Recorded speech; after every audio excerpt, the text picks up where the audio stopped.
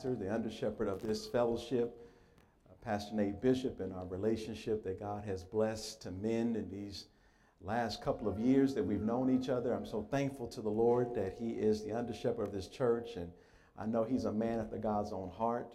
I know, and what delights me about your pastor is that he just loves Jesus. Amen.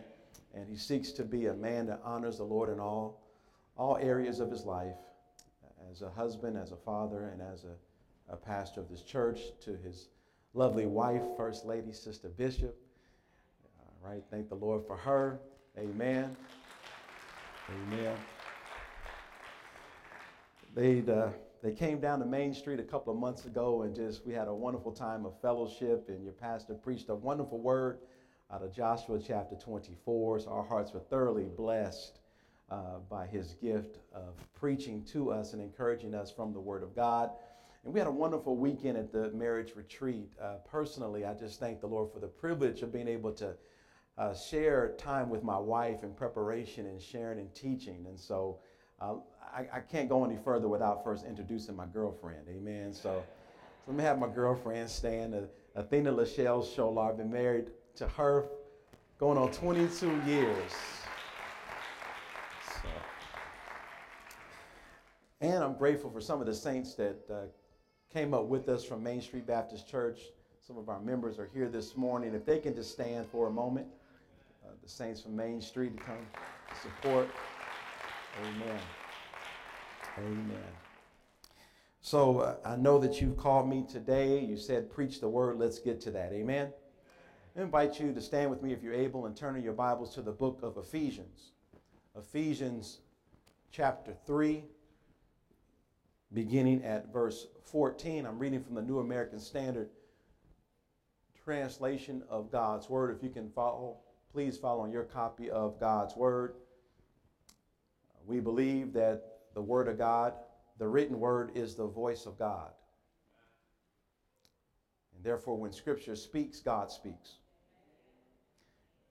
Ephesians chapter 3, beginning at verse 14, the Word of God reads as follows: For this reason, I bow my knees before the Father, from whom every family in heaven and earth derives its name, that he would grant you, according to the riches of his glory, to be strengthened with power through his Spirit in the inner man, so that Christ may dwell in your hearts through faith, and that you, being rooted and grounded in love, may be able to comprehend with all the saints what is the breadth and the length and the height and depth, and to know the love of Christ, which surpasses knowledge, that you may be filled up to all the fullness of God. Now to him who is able to do far more abundantly beyond all that we ask or think, according to the power that works within us. To him be the glory in the church and in Christ Jesus to all generations forever and ever. Let the church say. Father God, we bless you for this day. Lord, we ask that you will tabernacle among us, that you will open up our eyes, that we may behold wonderful things from your word, that you will incline our hearts to this reality this morning, that this prayer would be our prayer for one another. Thank you, Lord God, for this church. We bless you, oh God, for the under shepherd and the other preachers, pastors in this church, as well as other deacons and officers. Guide us, we pray, in Jesus' name. Amen. You may be seated. You may be seated. Let me entitle the message this morning simply, Praying Your Strength in the Lord. Praying your strength in the Lord. When the Lord saved me in college, I began visiting a church, and at this church, they would have testimony service before the actual service began. And during testimony service, someone would get up and share what the Lord has been doing in their life, and as a person would stand up in the congregation, they would begin by saying, giving honor to God, who's the head of my life. And then they'll begin to share the things that God has been doing in their life. And then before and as they were concluding their testimony, they would say, you all pray my strength in the Lord. Philippians chapter 3, verses 14 to 21 is the model prayer of what it means to pray for one another's strength in the Lord. And if you're like me sometimes, church, as you're praying to the Lord, sometimes you come to the end of yourself. Whether you're praying for yourself or praying for other people, you just go to a point and you can just say, Lord, help this person or help me. And you can't go sometimes beyond that. And I've learned in my Christian experience that it's important to intermingle God's word with your prayers. This is what's referred to as scripture-saturated prayer. Praying God's word back to him. Praying God's promises back to him. And if there's any prayer that should be, that you should intermingle with your own personal prayer life, it should be Ephesians chapter 3, verses 14 to 21. This is a prayer request that you ought to memorize, church, and praying for one another. Included in this short prayer in verses 14 to 21, we have two petitions. Two petitions the church should be committed to praying on behalf of one another so that we might experience the riches that we have in Christ. Are you with me, church? The first petition the church should be committed to praying on behalf of one another is given to us in verses 14 to verse 18. We should pray for one another to be strengthened by the Spirit so that Christ may dwell in our hearts. Notice with me in verse 14, the Apostle Paul begins by saying, for this reason, I bow my knees before the Father. If you're looking at your Bible, you'll notice in verse 1 of this same chapter, the Apostle Paul began for this reason. And lets us know that the Apostle Paul had every intent to begin this chapter with the prayer request that we see here in verse 14. But he was prompted by the Holy Spirit to continue on and to develop and unfold the mystery of the blessings of Gentiles and Jews being incorporated together in the body of Christ that he just articulated in chapter 2, verses 11 to 22. So Paul had just talked about the fact that one time we as Gentiles, as non-Jews, were separated from Christ.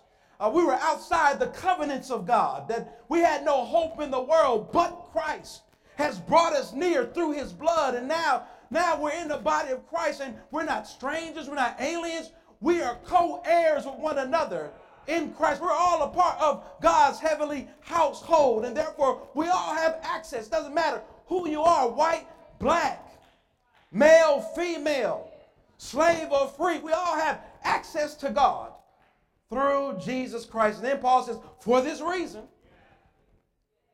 And the Spirit just prompts Paul.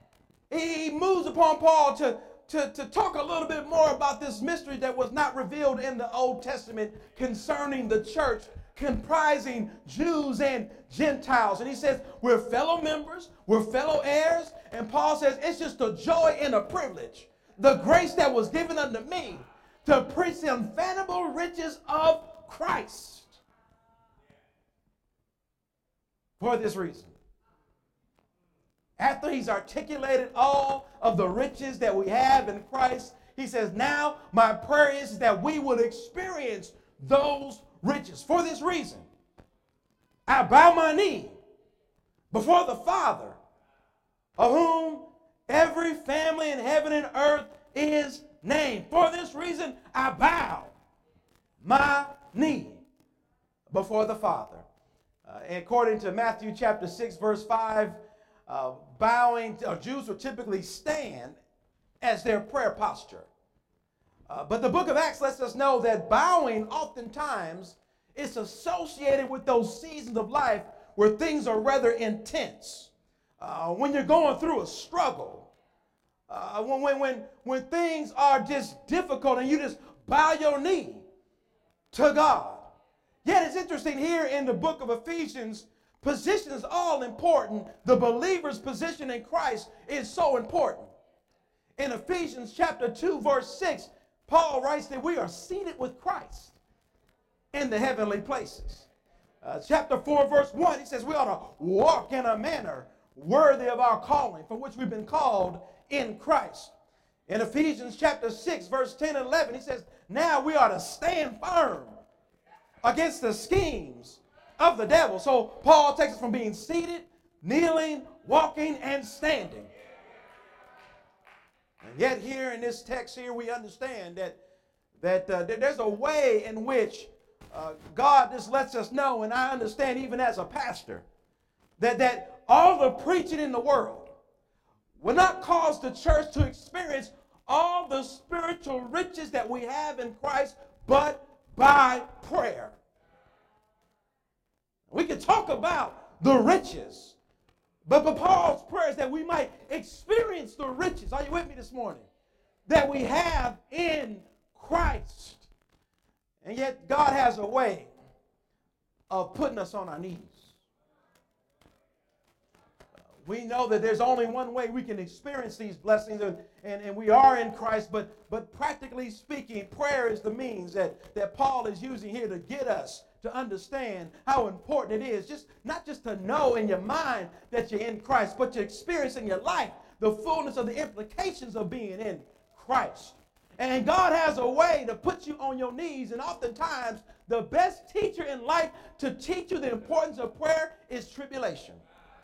In chapter 3, verse 1, the Apostle Paul says, "For this reason I, the Apostle Paul, the prisoner of Christ Jesus." This is a prison epistle. The Apostle Paul was in a Roman prison. In verse 13, Paul said, "Don't lose heart at my tribulation. It's for your good."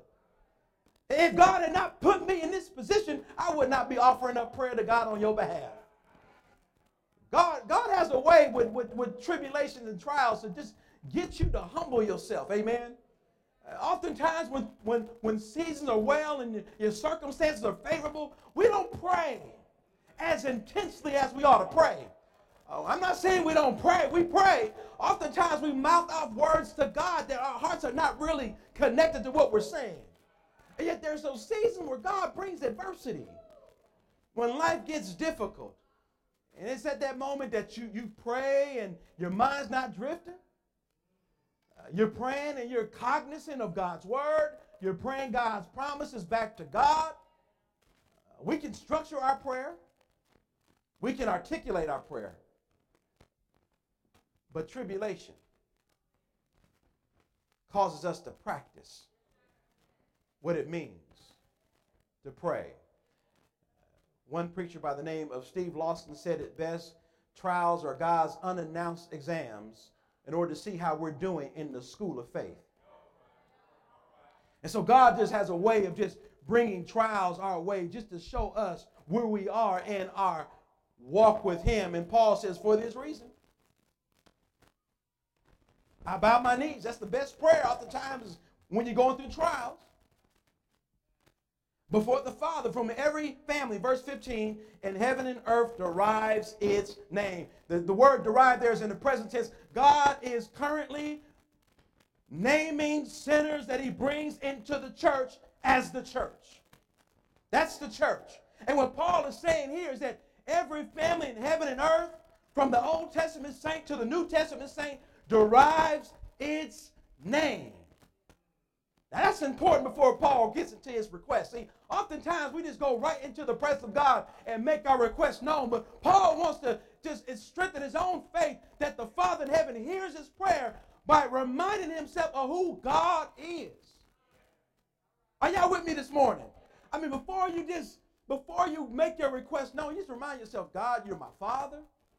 God, you are Lord of heaven and earth. You're sovereign over all things. You're the God that spoke the world into existence out of nothing. You're the God that parted the Red Sea.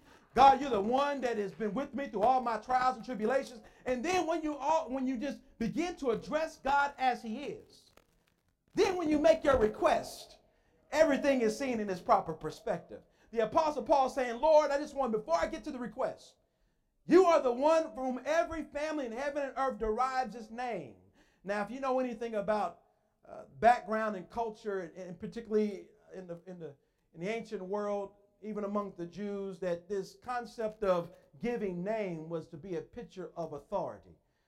Adam named the animals. It was to demonstrate that he has dominion over them. And then he gives his name to his wife. He names his wife Eve to show that he's a leader in the home. And so Paul is saying, Father, you've given us all your name. I'm acknowledging that you have all authority over the life of your people.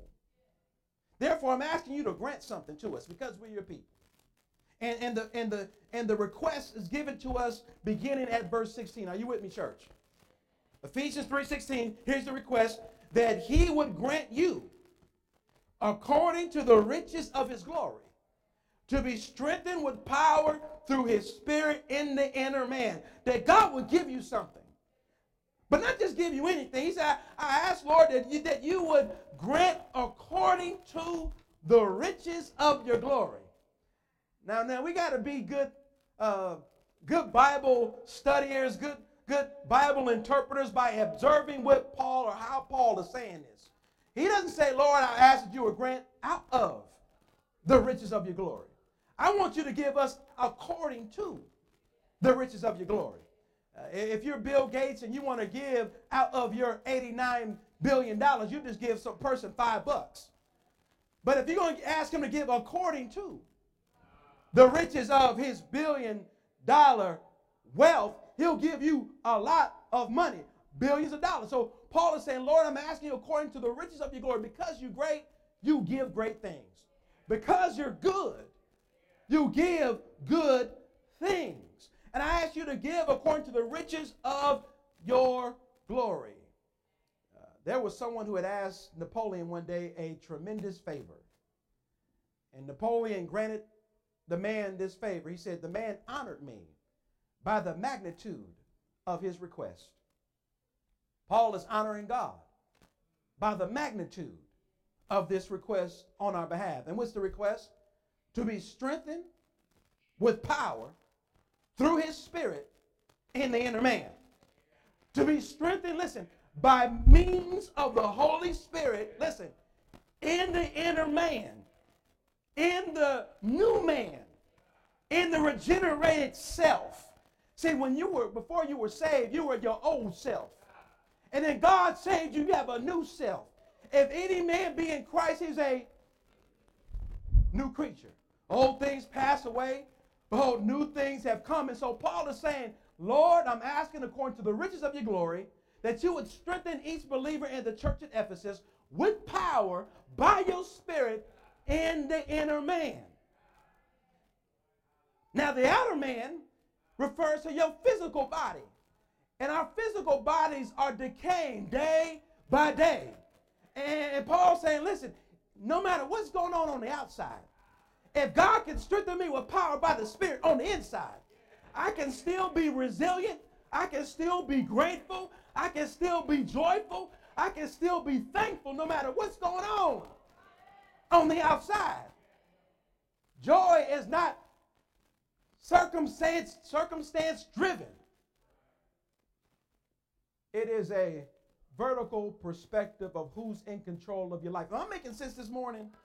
Notice this prayer is a beautiful prayer that no matter what is happening on the outside, the Spirit of God will strengthen me with power in the inner man, the mind, the will, and the emotions, that no matter what is happening in my circumstances, I can still be thankful.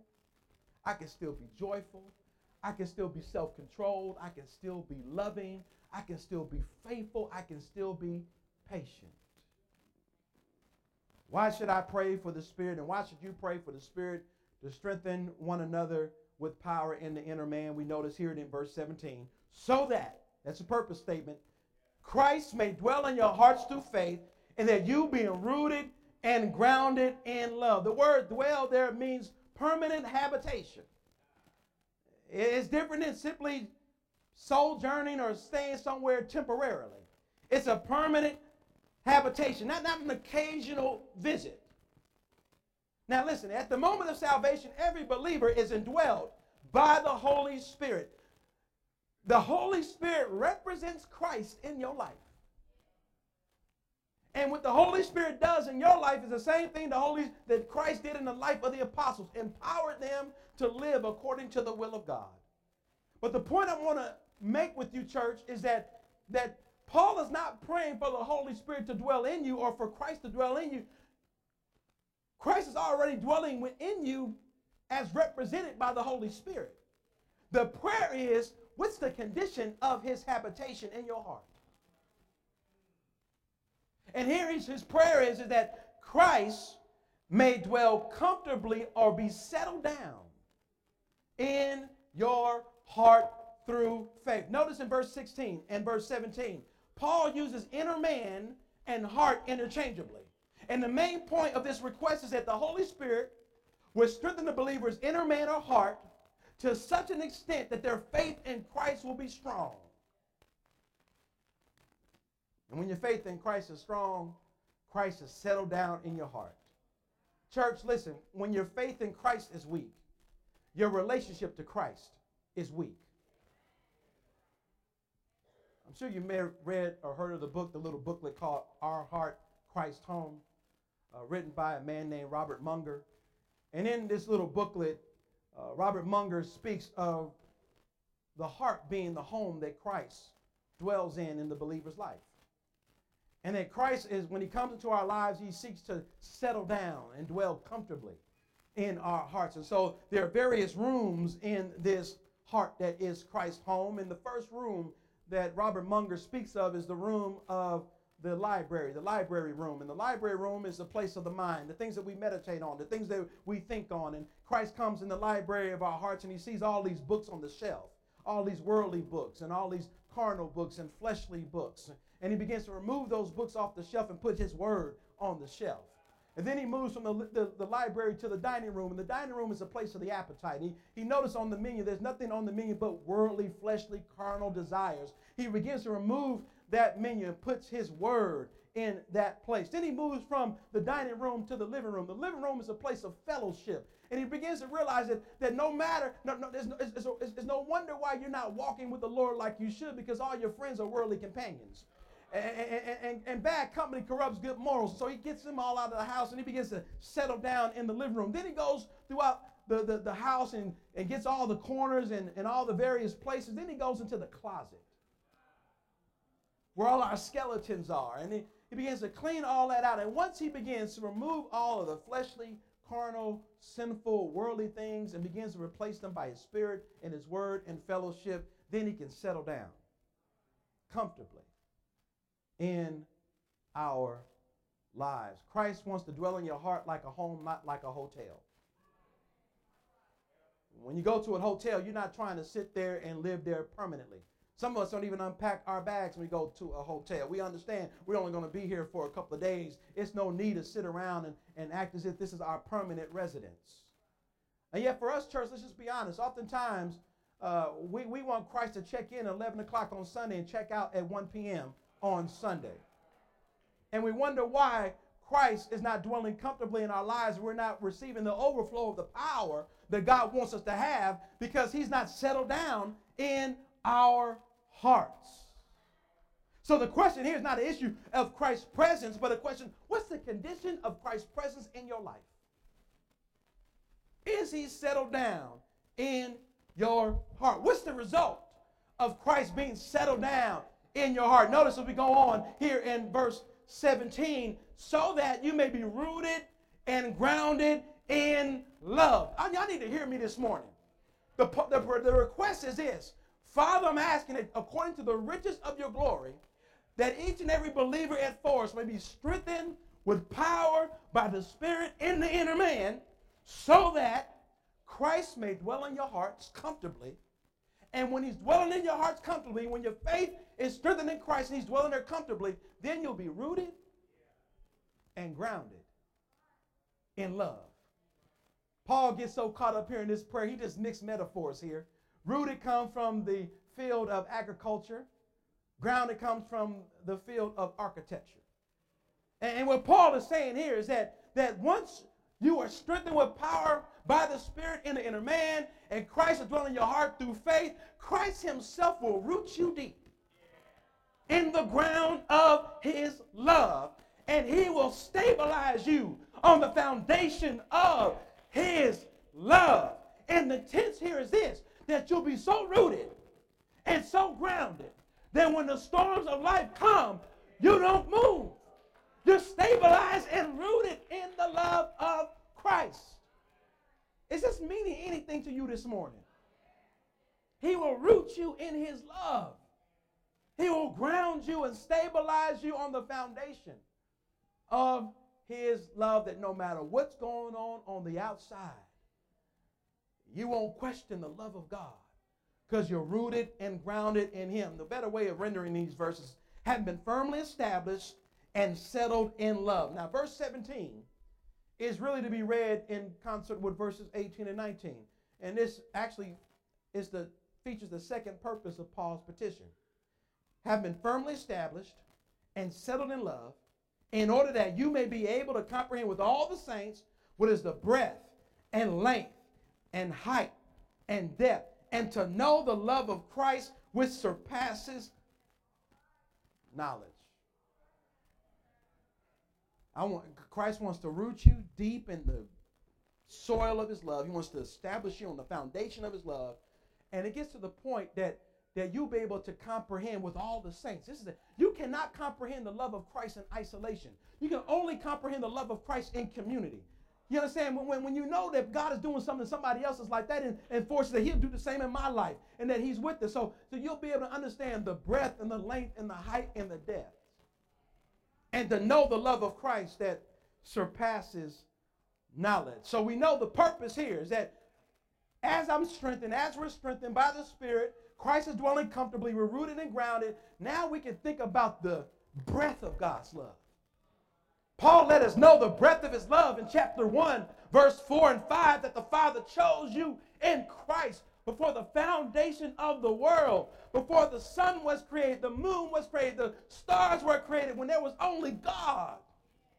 He chose you. Listen, this is the thing that blows me away about the love of God towards me before the foundation of the world. God knew all my mess. God knew all my sin before the foundation of the world. He knew how I act after salvation, and he still chose me. That's the breadth of the love of God. The length of the love is that he would send his son, and that he would place his son on the rugged cross and pour out all his wrath on his son on my behalf. That God would hold Christ legally responsible for every sin that I would ever commit, though he commit not one sin. And he would die in my place as an atoning sacrifice. That's the length of his love. The height of his love is that he would take a sinner like me and a sinner like you and raise us up and seat us with Christ in the heavenly places. The depth of his love is in chapter 2, verses 1 through 3, when he talks about that you were once dead in your trespasses and sins, and you walked according to the course of this world, according to the prince of the power of the air of the spirit that's now working in the sons of disobedience. Don't forget where you were before God saved you. You weren't seeking after God. You were living your own way, and despite the evil stuff you were doing, God still pursued you. God woke you up every day. God kept feeding you every day, providing for you, even though you did not give him thanks. You didn't care about obeying him. You want to live your own way, and yet despite all that, that's why Paul concludes in verse 4, says, but God. Butology, as they call it. But God, being rich in mercy. That's the breadth, the length, the height, and the depth. Let me just be honest with you, church, that the more we are rooted and grounded in the love of Christ, the more our minds will expand and take note of the breadth of his love, the depth of his love. We see the love of Christ demonstrated on the cross. We see the love of Christ that he fulfills his promises to us. We see the love of Christ and his providential guidance that he watches over us. Ain't no telling who you standing next to in the grocery store. And yet God watches over you every single day, guards you from dangers seen and unseen. Things happen around you that God keeps you from. And you think about how he intercedes for you and he prays for you every day. Even when you don't even pray, the Son is turning to the Father, praying on your behalf every morning, every evening. And you think about the love of Christ, his fellowship in suffering, and how God gives you benefits that you don't even request of him.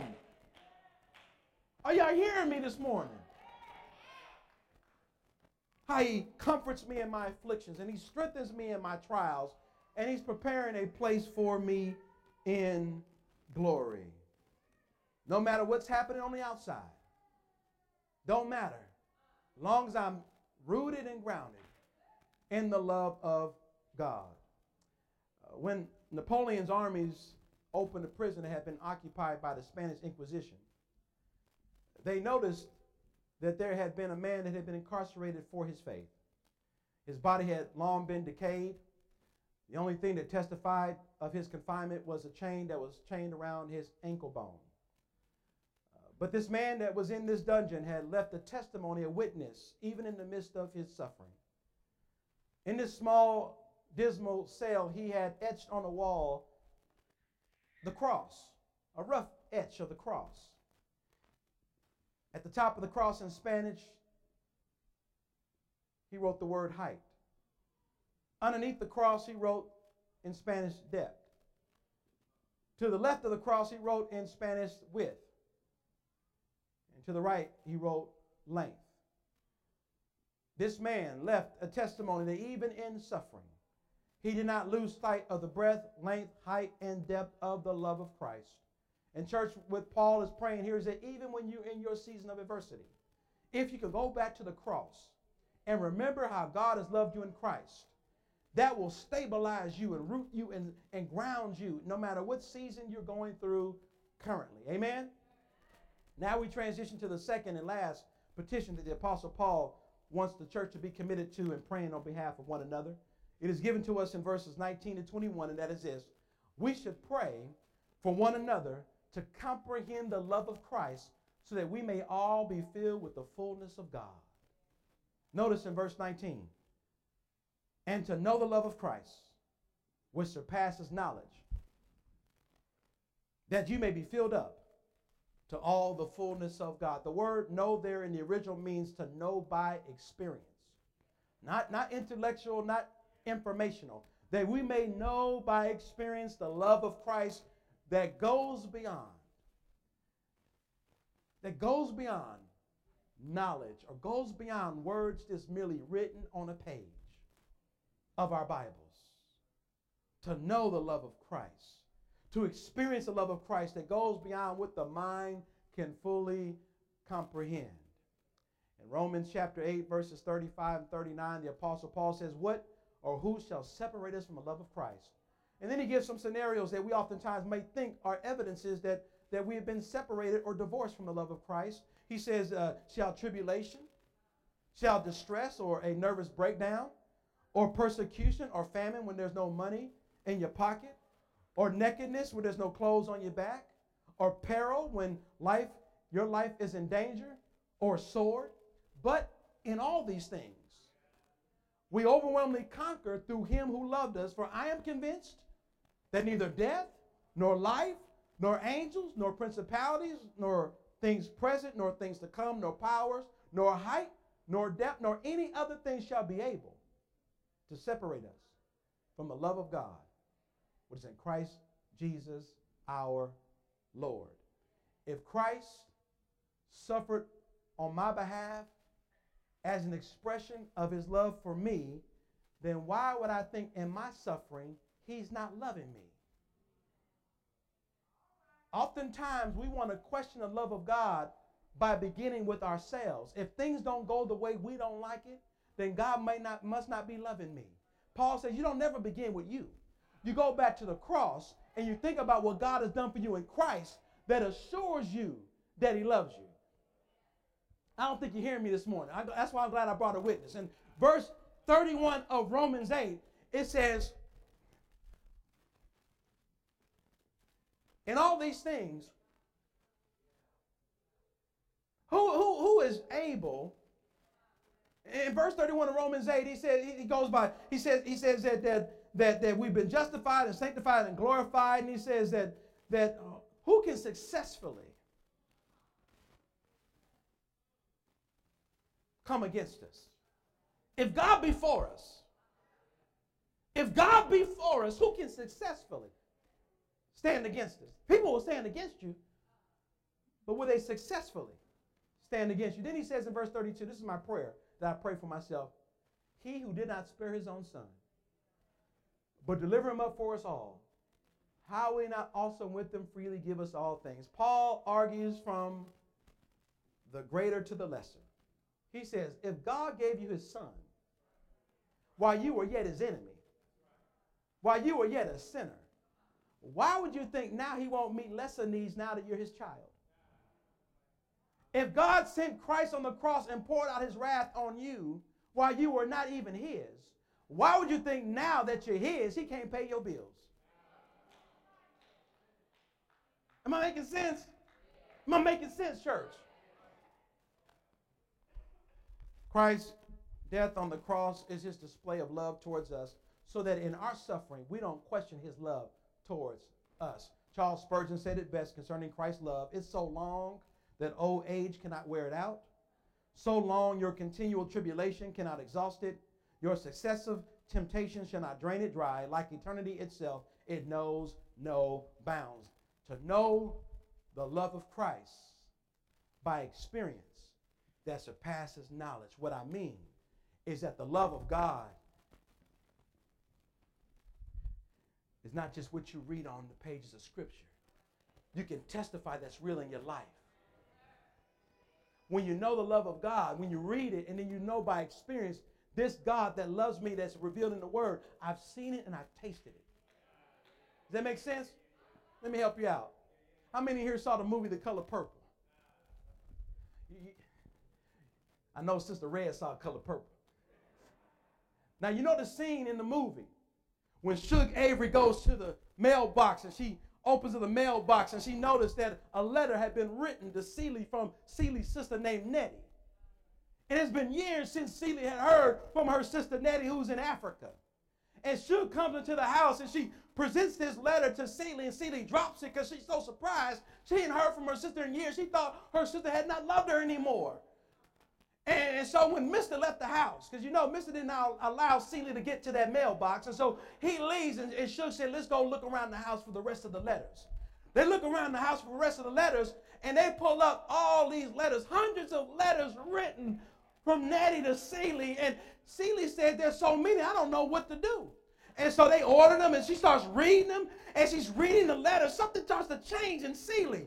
Her attitude starts changing to the point that Mr. who was abusing her for years, she wasn't afraid of him no more.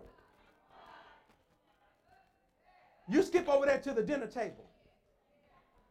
Suge Avery gets to the, she says, listen, we've enjoyed your company, but now it's time for us to go. Celie coming with us. Mr. said, what? I said Celie coming with us over my dead body. Okay, that's what you want? Mr. turned to Celie. Now what's wrong with you? You're a low down dirty dog. That's what's wrong with you.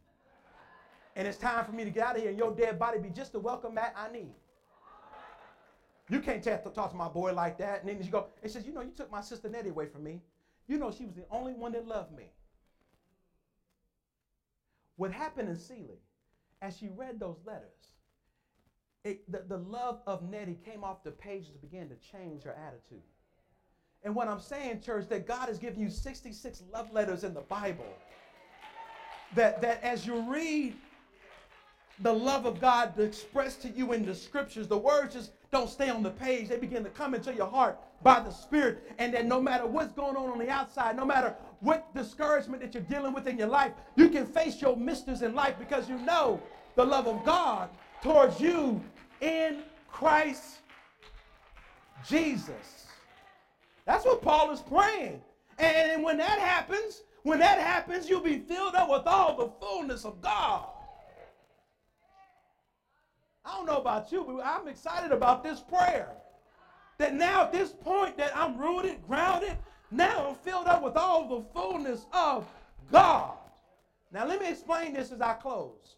The fullness of God had nothing to do with the incommunicable attributes of God. There's communicable attributes or qualities about God he shares with us, and there's qualities about God he does not share with us.